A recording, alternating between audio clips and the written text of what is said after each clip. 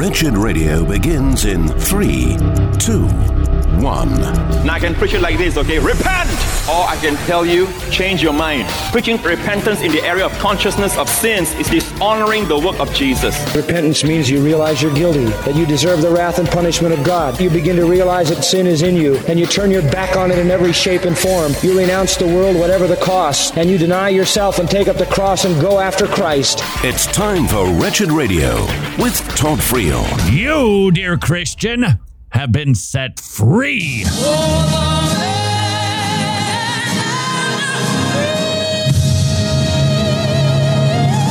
Not that kind of freedom.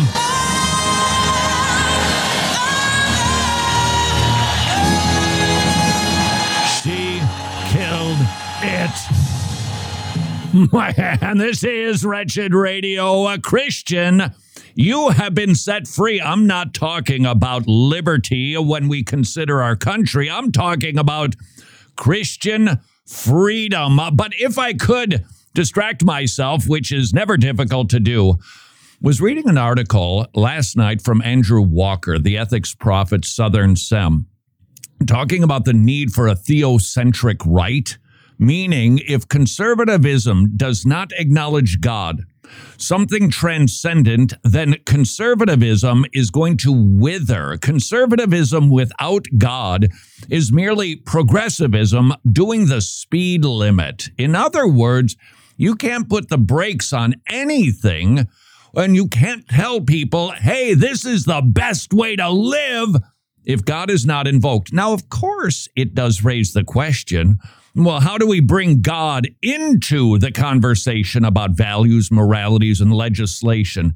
Well, some would say, well, we mandate it through the government. I would say that we evangelize, people get saved, and then they go into politics, and law, they bring their biblical wisdom with them. Nevertheless, there's a big distinction between American liberties and Christian liberty.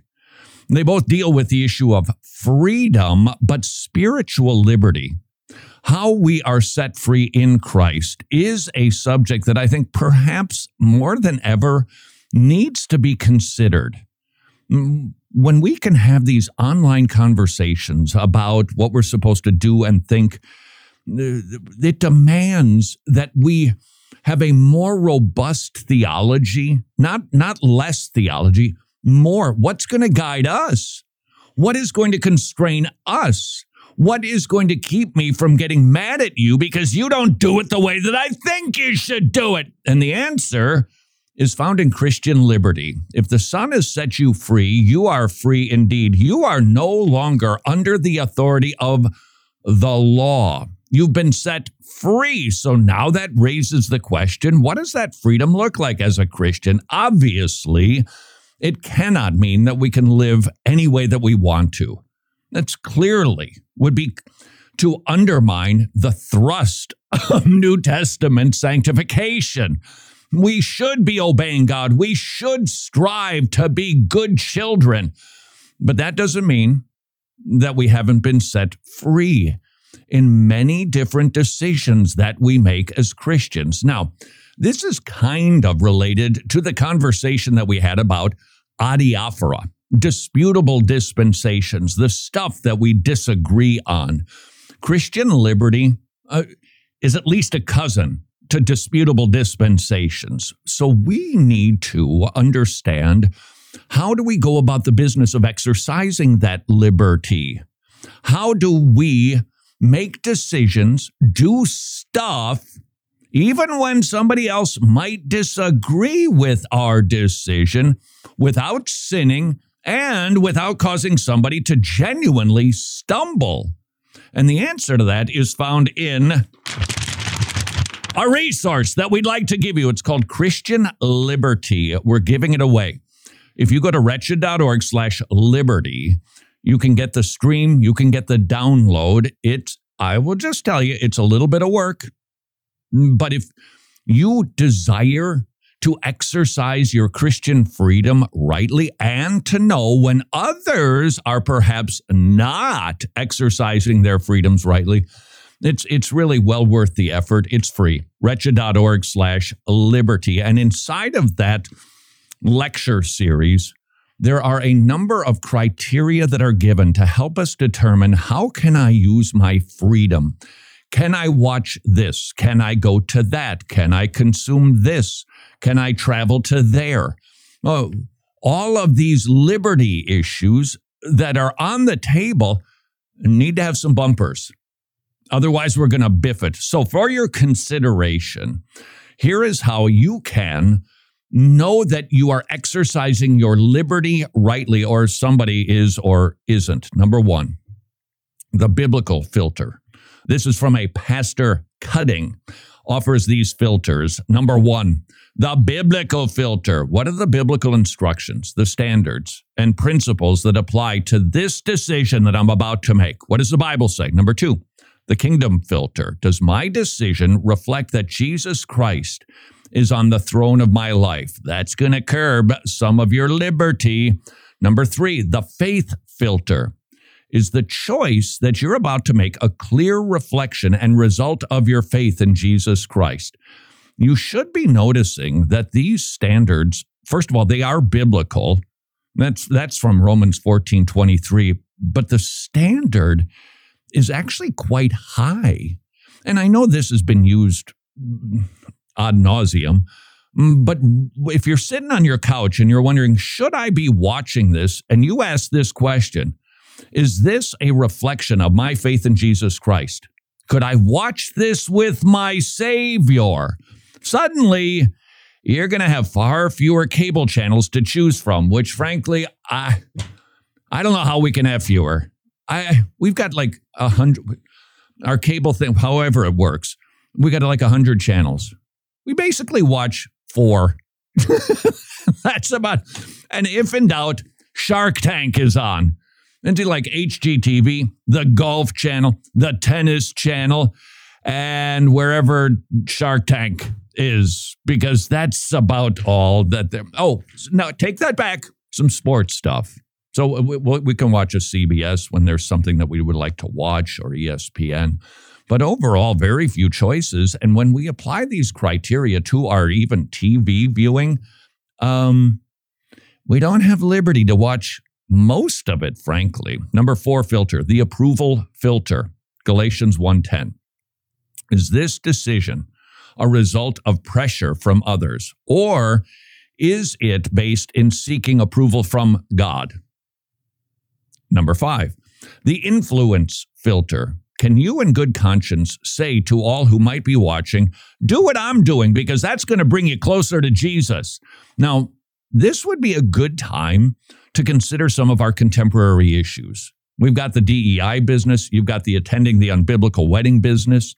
We are confronted with a slew, and I do mean slew, of issues that demand that we use these filters, maybe not definitively, but at least in part to consider, should we be doing these things? What about issues like surrogacy?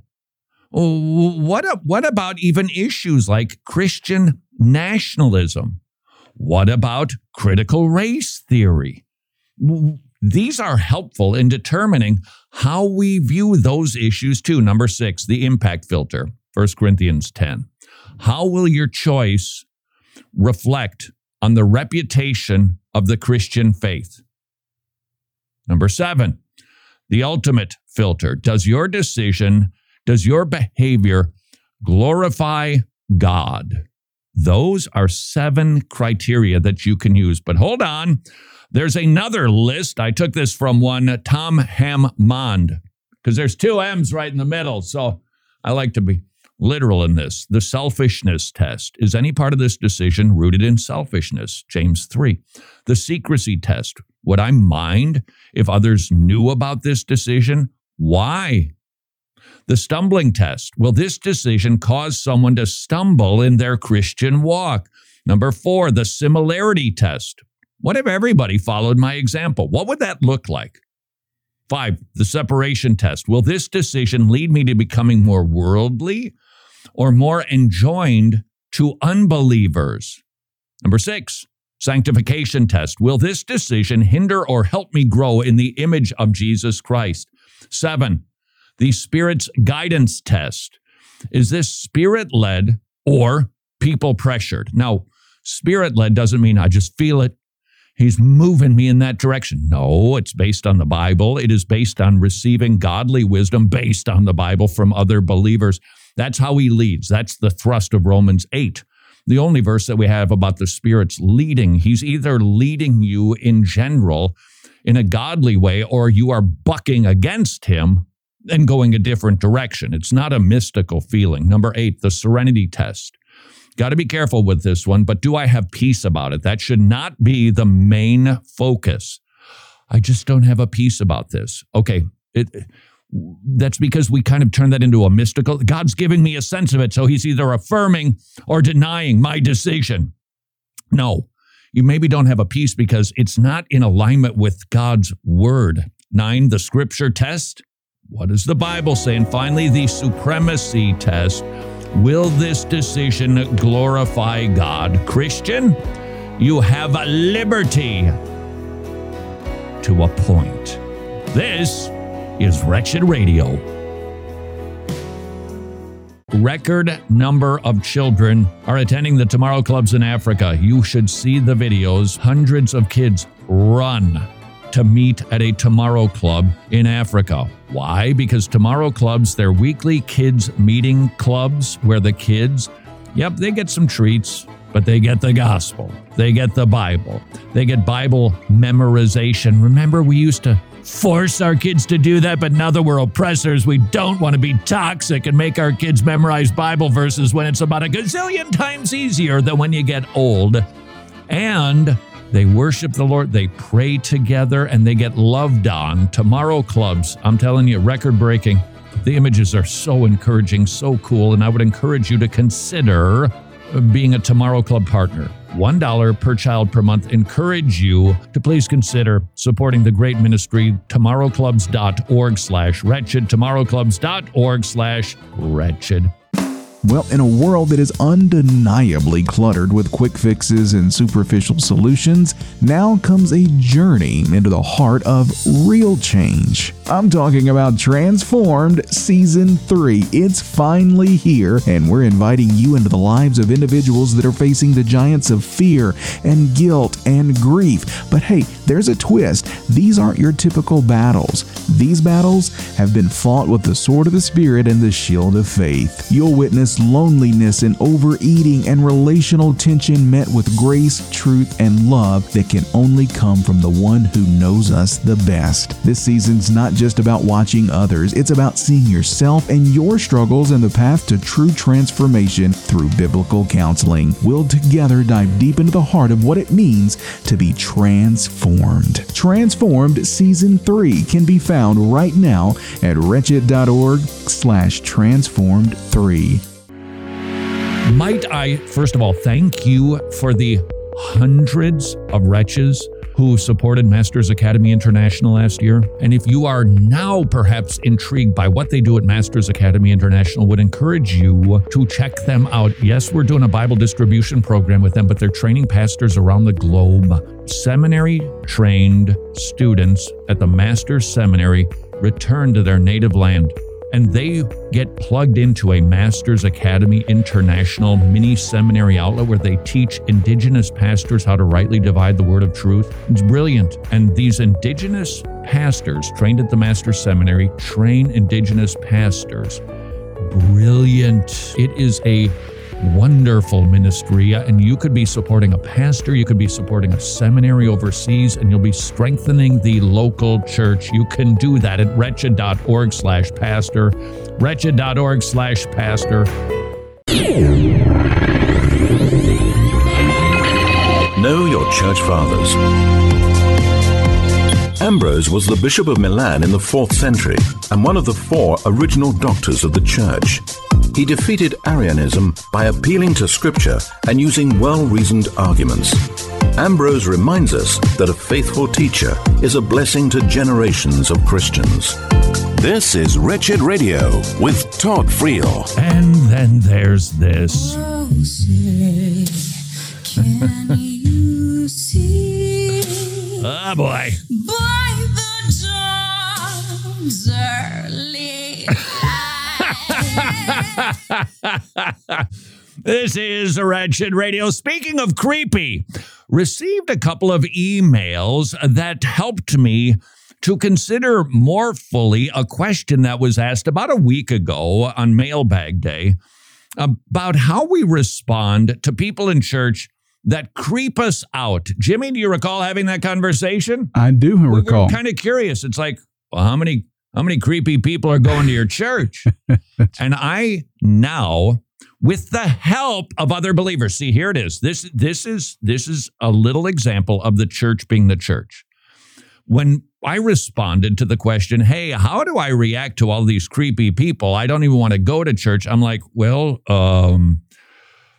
maybe your church is just creepy or something, or maybe you just get unnecessarily creeped out by people. And I can't help but wonder if that wasn't more of a, sorry for this, male-driven decision.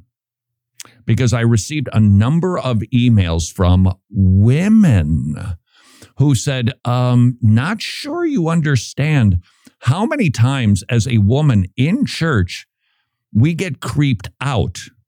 Oh, no, I hadn't considered that. See, this is why we need the body. This is why we need church. I cannot tell you how much more advanced your Christian walk will be if you join a church and start serving and start going and start discussing and start tapping into people for wisdom and letting other people speak into your lives. As you do that service to them, you're going to grow a lot and you're going to be smarterer.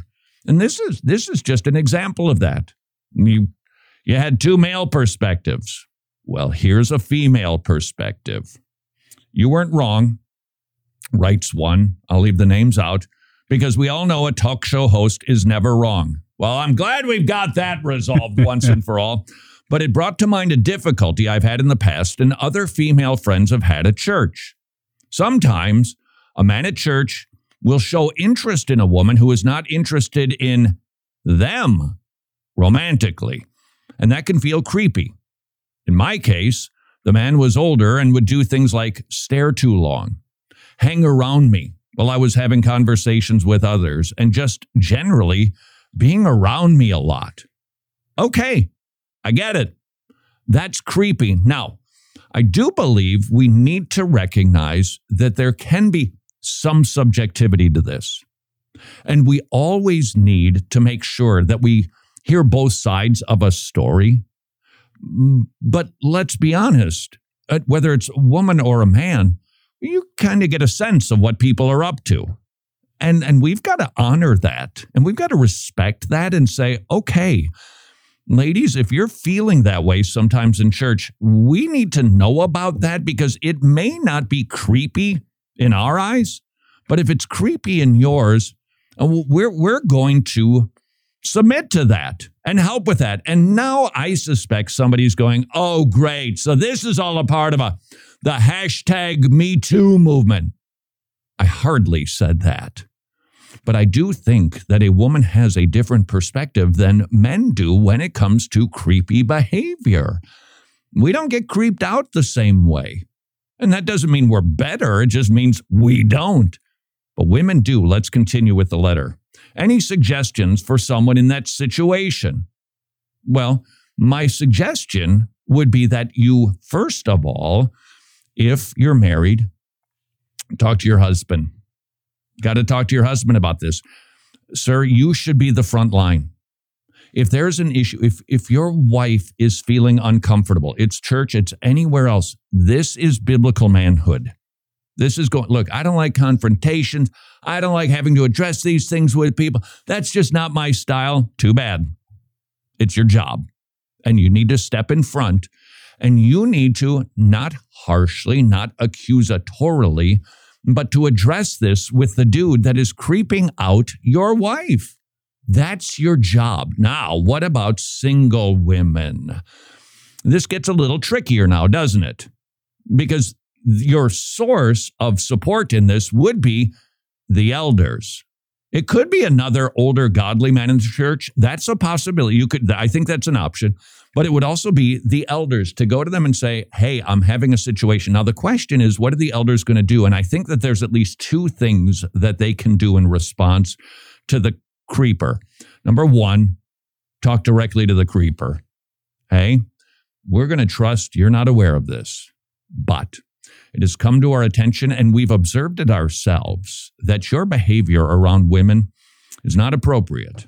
You got to work on this, and we're going to help you. We're going to help you understand what you're doing, why that's bothersome, and how you can be doing it better. I think that is that the direct communication is always best. But secondarily, I think cultivating a culture that is one where men are aware of their behavior so that they act in a noble way. And that can be done, Bible study, it can be done from the pulpit. There are texts that lend themselves to this subject, and they should be preached. And this is not a Barna study that we've got here, that we can definitively say this is the percentage. But I'm willing to say, based on the emails that I received, it must be enough of a thing for a number of women to send me an email about it. It must be an issue. Is it the biggest issue in the church? Well, I don't know how you weigh those things, but it seems that it is an issue. Furthermore, I think we men can cultivate these things with other men, starting with young men, in bringing them up to really honor women. We live in a culture, we all know this, opening up a door for a woman. Oh, who needs that? I bumped into one of those women the other day who almost wanted to yell at me for holding the door, which, by the way, in that little dynamic, I probably would have done for a dude too. It just was being polite. She just looked at me and was like, thanks. Okay, then. That's the culture we live in. And we need to reject that. That voice is wrong. And we need to drown it out with men are noble. They are gentlemen. They stand up for women. Remember that? Woman would enter the room and the men would get up in honor of the woman, holding the chair, opening the door. By the way, when you go into the revolving door, what are those things called, Jimmy? Yeah, I guess a revolving door where, whatever those things are called. Who's supposed to go in first? Man or woman? Woman, always. Why is that? Because you let women go first. But with the revolving door thing, the man goes first because he has to push I get you. Okay. Oh, yeah. There's rules to this game of being gentlemanly. Let's cultivate that with our young men so that they grow up to be different. And I will tell you, if you are a younger man, you start adopting some of those old pathways of men acting nobly around women, you are going to stand out. Not like a sore thumb. Oh, sure, some of the feminists, they'll hack at you. But other godly women are going to go, he honors women.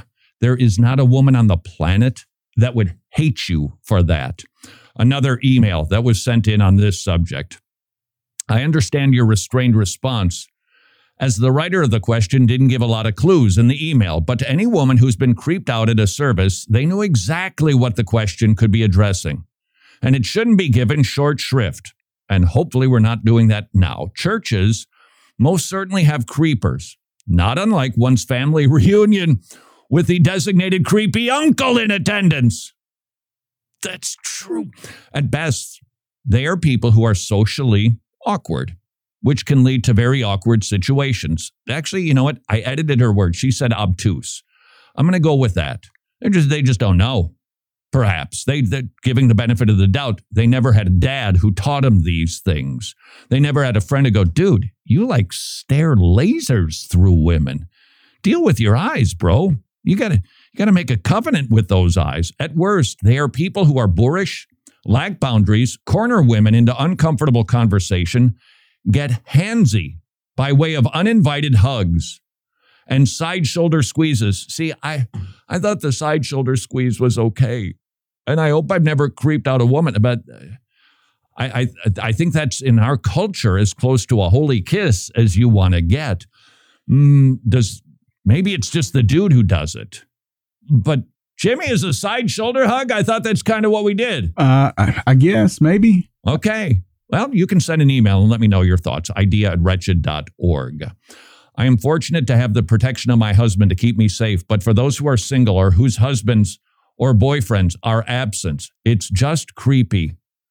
They might not be breaking the law, but it can make for a really uncomfortable church experience. So on behalf of all women who've ever found themselves in the clutches of a creepy person at church, what practical steps can they take aside from crying stranger danger?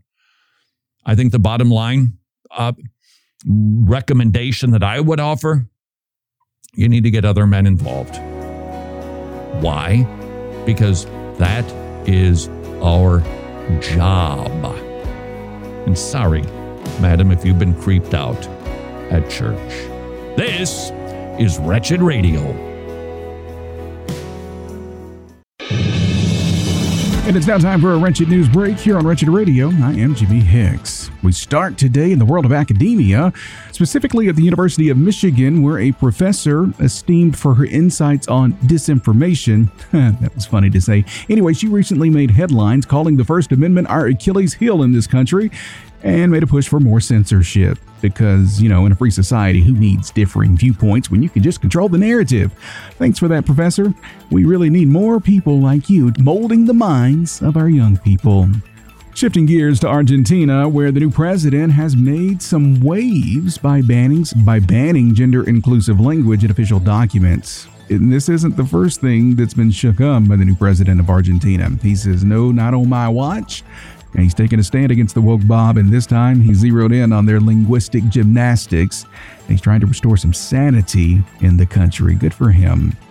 Meanwhile, at the University of Houston, they face some backlash because they displayed a satanic idol celebrating abortion. How fun is that? Let's celebrate the murder of innocent unborn children for no reason at all. An 18-foot statue sits on campus, a bronze monstrosity of a naked female figure with goat horns and tentacle arms meant to symbolize justice for women? Just a bunch of woke nonsense is all that it is. An abomination. Recently, in an interview, California Governor Gavin Newsom defended abortions up to birth as a personal choice for women and their doctors, while at the same time he dodged quite a few questions and dismissed late-term abortion concerns. But he did proudly showcase his pro-abort stance on national television. But he proudly stands as a pro-abort and did so on national TV.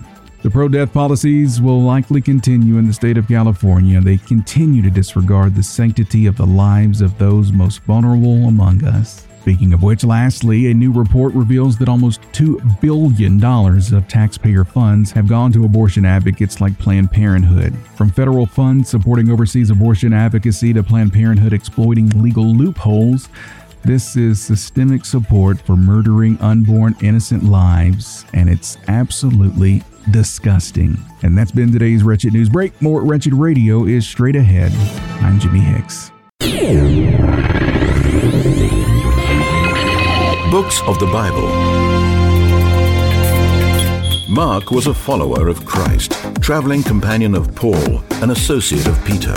His gospel presents Jesus as the Son of God. Here, Jesus is the perfect example of self-sacrifice, the suffering servant who died as a ransom for our sins.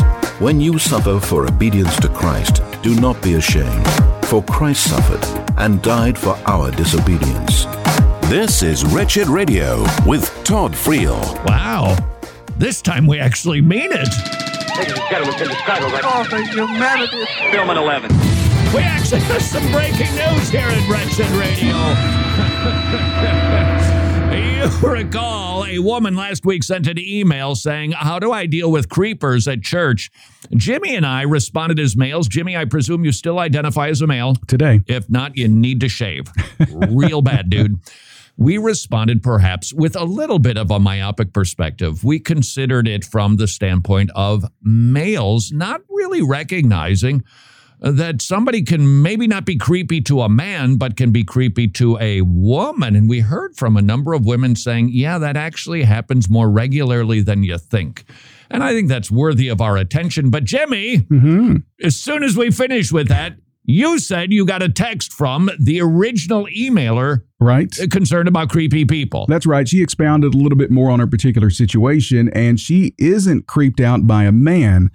She expounded more on that, and it's another woman in her church who has some health issues. She has a mental illness that she's dealing with, but because of her health issues, she says that the lady will, I guess, talk about it so often that it feels like a grab for attention or sympathy.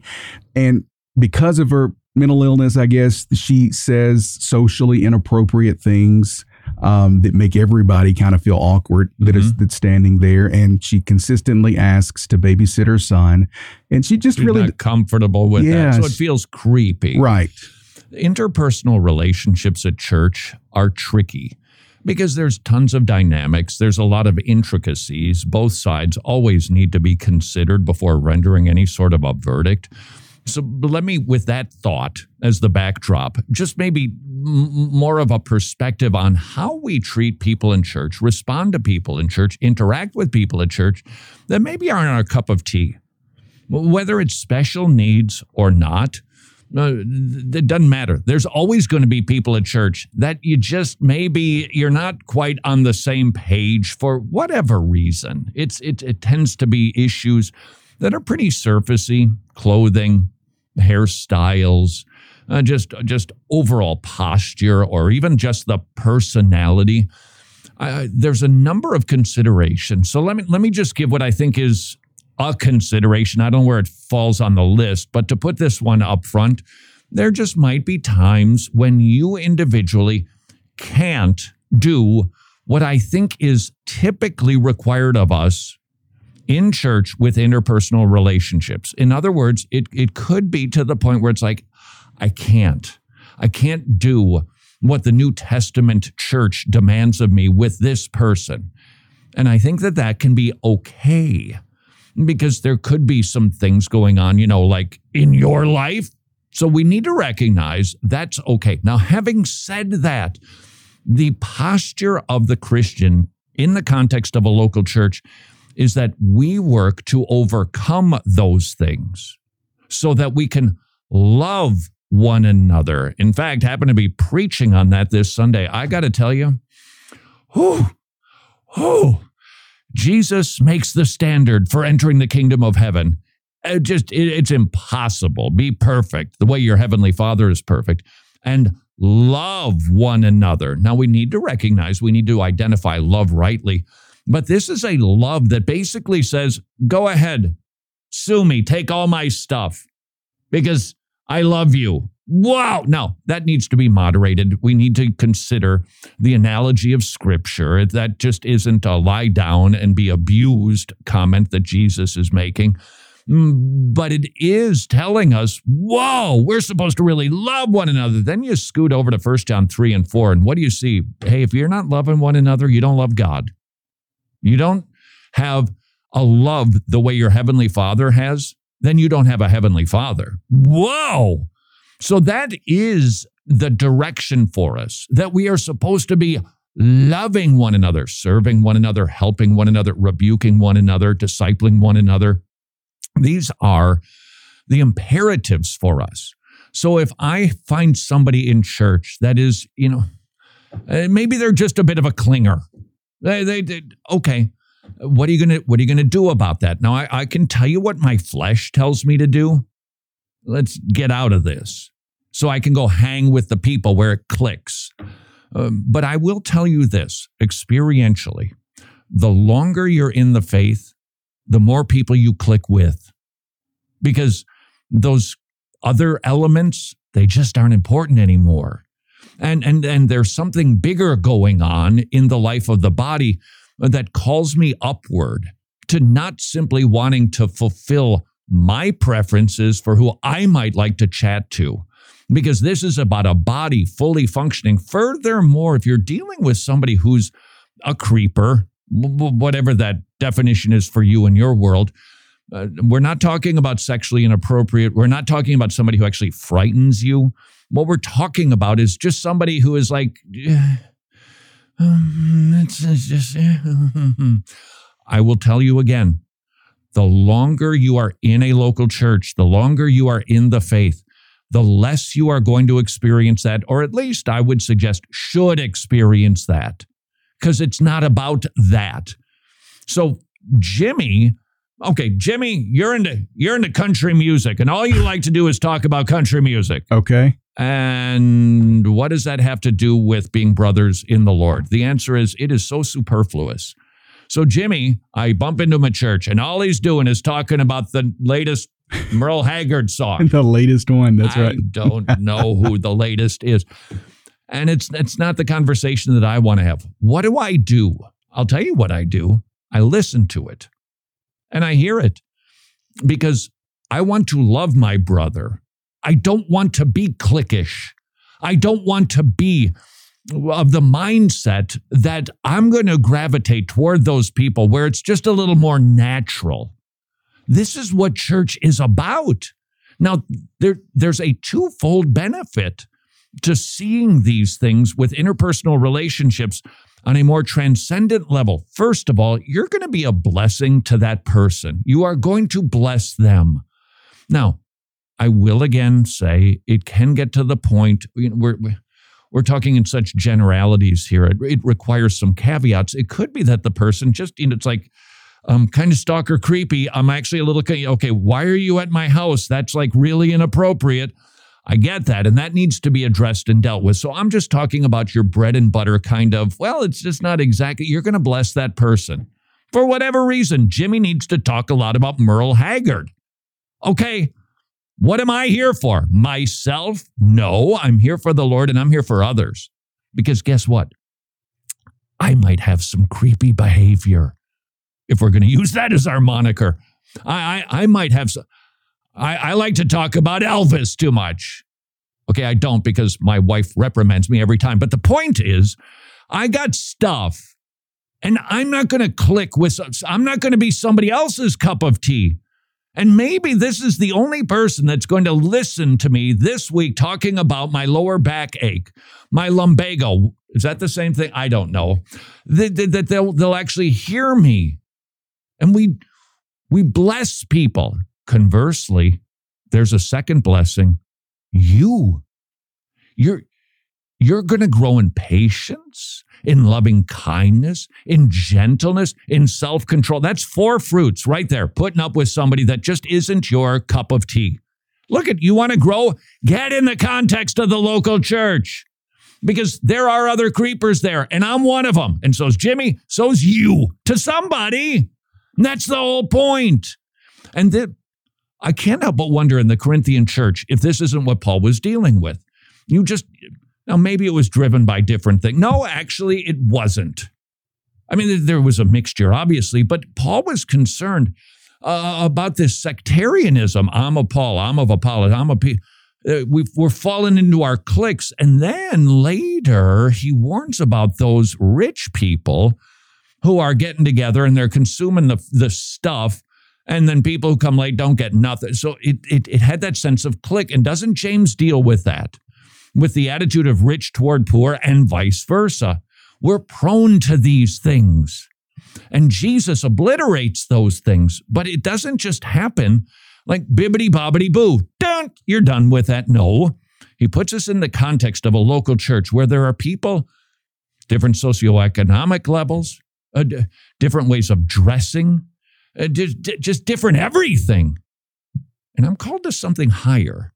The external the external symbols that typically cause us to judge somebody, they just go away. Because I'm not here for me. I'm here for the Lord, and I'm here for you. And if I'm doing that with you, and you're doing that with me, we're going to grow together, and we're going to bless one another, and we are going to become more Christ-like, who never blanched at being with anybody. Just read it a little slower. Start reading through the Gospel of Matthew, which is what we're preaching on at Alpharetta Bible Church. Notice how many times Jesus identifies himself with creepy people.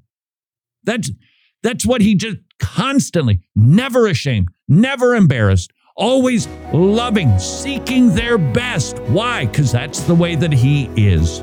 And if we are going to be like him, we got to study him and then behave just like him. This is Wretched Radio. Are you ready to go on an adventure that tackles life's biggest questions head on? Well, we invite you to join John Fabarez and Jake Ream on a riveting journey in Road Trip to Truth Season 4. This season, they're hitting the road to explore deep questions about sin, atheism, racism, and the very nature of truth itself. Through candid conversations with university students and wisdom from experts, this season delivers some unwavering answers from a biblical perspective. Whether it's understanding the reality of heaven and hell, navigating the complexities of marriage, or uncovering the truths about money and forgiveness, Road Trip to Truth Season 4 will be your guide. It's perfect for youth groups, families, or anyone who seeks to defend their faith with confidence. Road Trip to Truth has been more than a series. It's a tool for sparking meaningful discussions and inspiring a commitment to the gospel. So if you're ready to head out on a road trip, buckle up for the truth. Road Trip to Truth Season 4 available now at wretched.org/4. Who will speak for those who are staggering to the slaughter? Seems like right now would be a good time to encourage you to support Preborn Ministries. They're in it. It's a little complex out there with the internet and ordering pills. They're in the game. They're working hard to save babies and save mommies and daddies with the gospel. So if you are energized about life, that's something you can do. You can support Preborn. They provide free ultrasounds despite the accusations of all pro-life clinics. They are holistic. They do care about the mommy too. And they care for the family, and they provide training. And it is literally a way that if you have the means, you can be saving a life. Amazing ministry. Preborn.org/wretched. Preborn.org/wretched.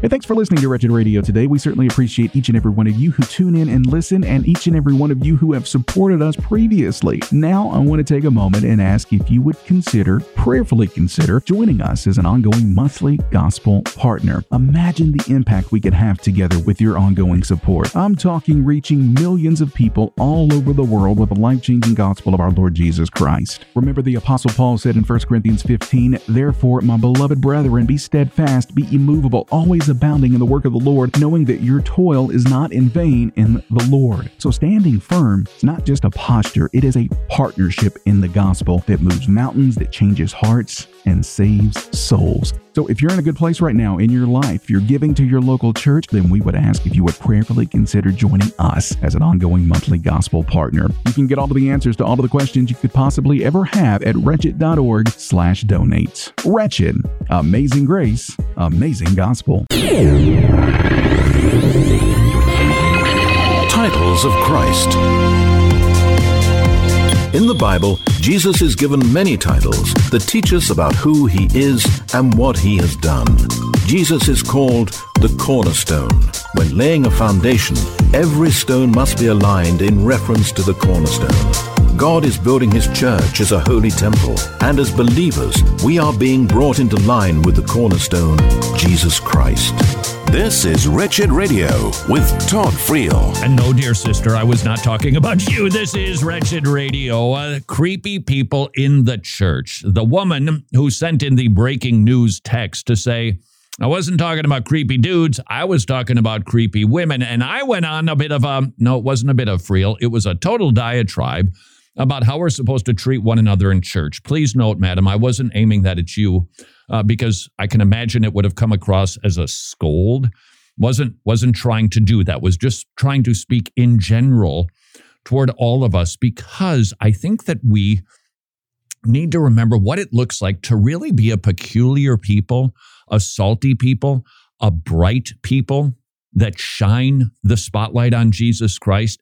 Even in the context of the local church, we're not supposed to be like the Pharisees who parade our good works, but people are going to see them. And this is a good work. When you and I try to be loving toward everybody in church, That's going to mean that we are loving a wide variety of people that maybe, just maybe, aren't loved anywhere else. Churches do have people who have needs, special needs, and they're just socially inept, or they just come from a background where that's just really, it's like, that's not the way we really do it around here. And sometimes there's people with personalities that are just aggravating. There's people in churches who are sometimes, they're going to find you for whatever reason they find you, and they are just a total Klingon. That's church. Now, the question is, how are we going to respond to that? And I would simply point out, without trying to scold either that woman or anybody else, that we need to remember, once again, there are so many pressures from the world, and there's so many concerns of life that maybe, just maybe, we're forfeiting things that are so much better for us and for others. For instance, somebody comes to your church and they have special, whatever the special need is, and I don't care what it is. It might not even be what we esteem DSM-5 like special needs, but they're socially awkward. They don't get it. Their conversation, their appearance, they wear too much perfume. Just those things that I'd rather. And you know how the world treats those people? They shun them because they don't have time, because they don't want to take the energy. And we feel those pressures, don't we? The world exerts that force on us. We can never fail to remember how much we are enmeshed in a particular time in history, and what our zip code is forcing us to stare at and deal with. It's just a ton of pressure. And we see this, don't we? And you and I, we've got something very notable. I'm trying to think of the name of the fellow who described America as formerly, up until, I believe, like he would have said, Bill Clinton, where, no, even like through George Bush, give it whatever the years are, that Americans were positively predisposed toward Christianity. We were seen in a positive light.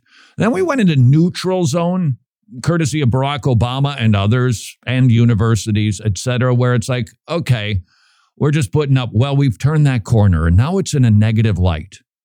And don't you think for a second that doesn't impact even your theology. And don't think that doesn't impact how you talk about, say, the government or any of the institutions, because you're feeling that. And we need to recognize it's there. And I think the pressure that you and I have inside of the context of the local church, they're worldly pressures. Sometimes they're societal pressures. Societal pressure being, for instance, you don't hang out with people like that. It's just not what you want to be seen with. We reject that. We have to reject that. We have to work toward overcoming that. Furthermore, how's about just time? Somebody comes into your church and they're needy. They're genuinely needy. And I know what we all think. I'm not immune from this. How much time can I invest in this person's life? And so that we don't become legalists and we don't put burdens on anybody's back. You can't help everybody in your church to the degree that we could or should. You just can't do it. But we do need to at least be aware. I got to make sure that my excuses are genuinely valid. Is this really why I can't spend time with this? Is this really why I can't help this person? Is this really why I can't go do that thing with that person? So I feel all of these conflicting emotions. I've got time pressures. And by the way, there are some time pressures. And I would also suggest you're a pebble in a pond. Your responsibilities, they go outward. Your inner circle is your fam, your blood relatives in your house. Then it can go out to your family, but then it's your church family. Then it's the neighborhood. Then it's the city. Then it's the state, the nation, the world. And there's only so much any of us can do. We get that. But having said that, we do need to be aware that this is the whole point of church. Well, it's not the whole point, but it's a big point of church. One another. And And it's easy to do things with people. But listen to Jesus' standard. Why do you invite people to dinner who are just going to invite you to dinner back? The Gentiles do that. Why do you just greet the people you like that are in your club? Gentiles do that. That isn't love. Loving in the sacrificial way, the way that, what's his name? Oh, yeah, our Savior, the way that Jesus loved. Hey, let me tell you, he had some time limitation. He had people crawling all over him. And we do know there were times that he got away, and that's valid and fair too, isn't it? But most of the time, he was simply mobbed with people and ministering to people constantly, marching to a cross to die sacrificially for them. And he calls us to that love. And we need to be mindful that we can bring our proclivities and our preferences into our church context and maybe overlook some people who are the very people that Jesus placed in our church to help them. Now, this can get out of balance too, because guess what? People that you identify with perhaps more naturally, same age, they dress as they drive a similar kind of car, they got kids a similar, I get those people. So are you saying neglect those because I tend to gravitate toward them? No, I'm not, because guess what? They have needs too. What I am saying is that we need to get rid of the external markers, and we need to overcome our tendency to shy away from those more taxing relationships, because they are. On the one hand, they're more taxing. You talk about stuff you're not interested in. It's not as fun as when I go out with this family. We talk about the fill in the blank that you have in common. Well, you're with somebody that you don't have anything in common. It is indeed taxing on that level. But is it not also a benefit to be stretched? And I'm thinking fruit of the Spirit stretched here. I'm not talking about, well, I'm just understanding how people on the other side of the tracks live. No, I'm talking about genuinely loving, genuinely listening, genuinely helping when I perhaps don't feel like it. And guess what's going to happen to you? You're going to actually become more loving. I do believe I can take a principle from James that the anger of man does not produce the righteousness of God. So if you're practicing the righteousness of God, guess what's going to happen? You're going to become less angry. If you aren't as loving as you think you should be, and frankly, none of us are, but the point is, you're not as loving, start loving. Do love. Do it. Guess what's going to happen? Your heart is going to expand with that. And we don't want to then go, okay, so all we're going to do is identify the needy people inside of the church, and our church is just going to be totally focused on that. Well, I think that's a mistake, because guess what? People who are your cup of tea, they have needs. So do you. So this isn't now to create a new denomination or the church of the creepy people. Come and in order for creepy people to be ministered to, there need to be some non-creepy people, and vice versa. So don't hear this as, oh, so now we need to become that kind of a church, where a church kind of takes on a character. I don't think that's the right focus, nor is it the point. The point is that we are to be a people whose eyes are open and we are willing to do what is needed for the sake of others. Why would we do that? Well, what was your need? Frankly, what is your need? Spiritual and physical. And who fills it? Who satisfies your every single need? Your Savior, your God. He gives and he gives and he loves and he loves. And he calls us, based on experiencing his love, to see others in a different light and love them. And I'm telling you, as we do that, the world's going to see that and go, those people, it's weird. They look in the windows and they see, hey, the rich guy is with the poor dude. And the different skin colors. Look at, they're all just getting along together. The different age groups. Whoa, old people with teen. What's going on in that place? And that is exactly the point. And until tomorrow, go serve your king.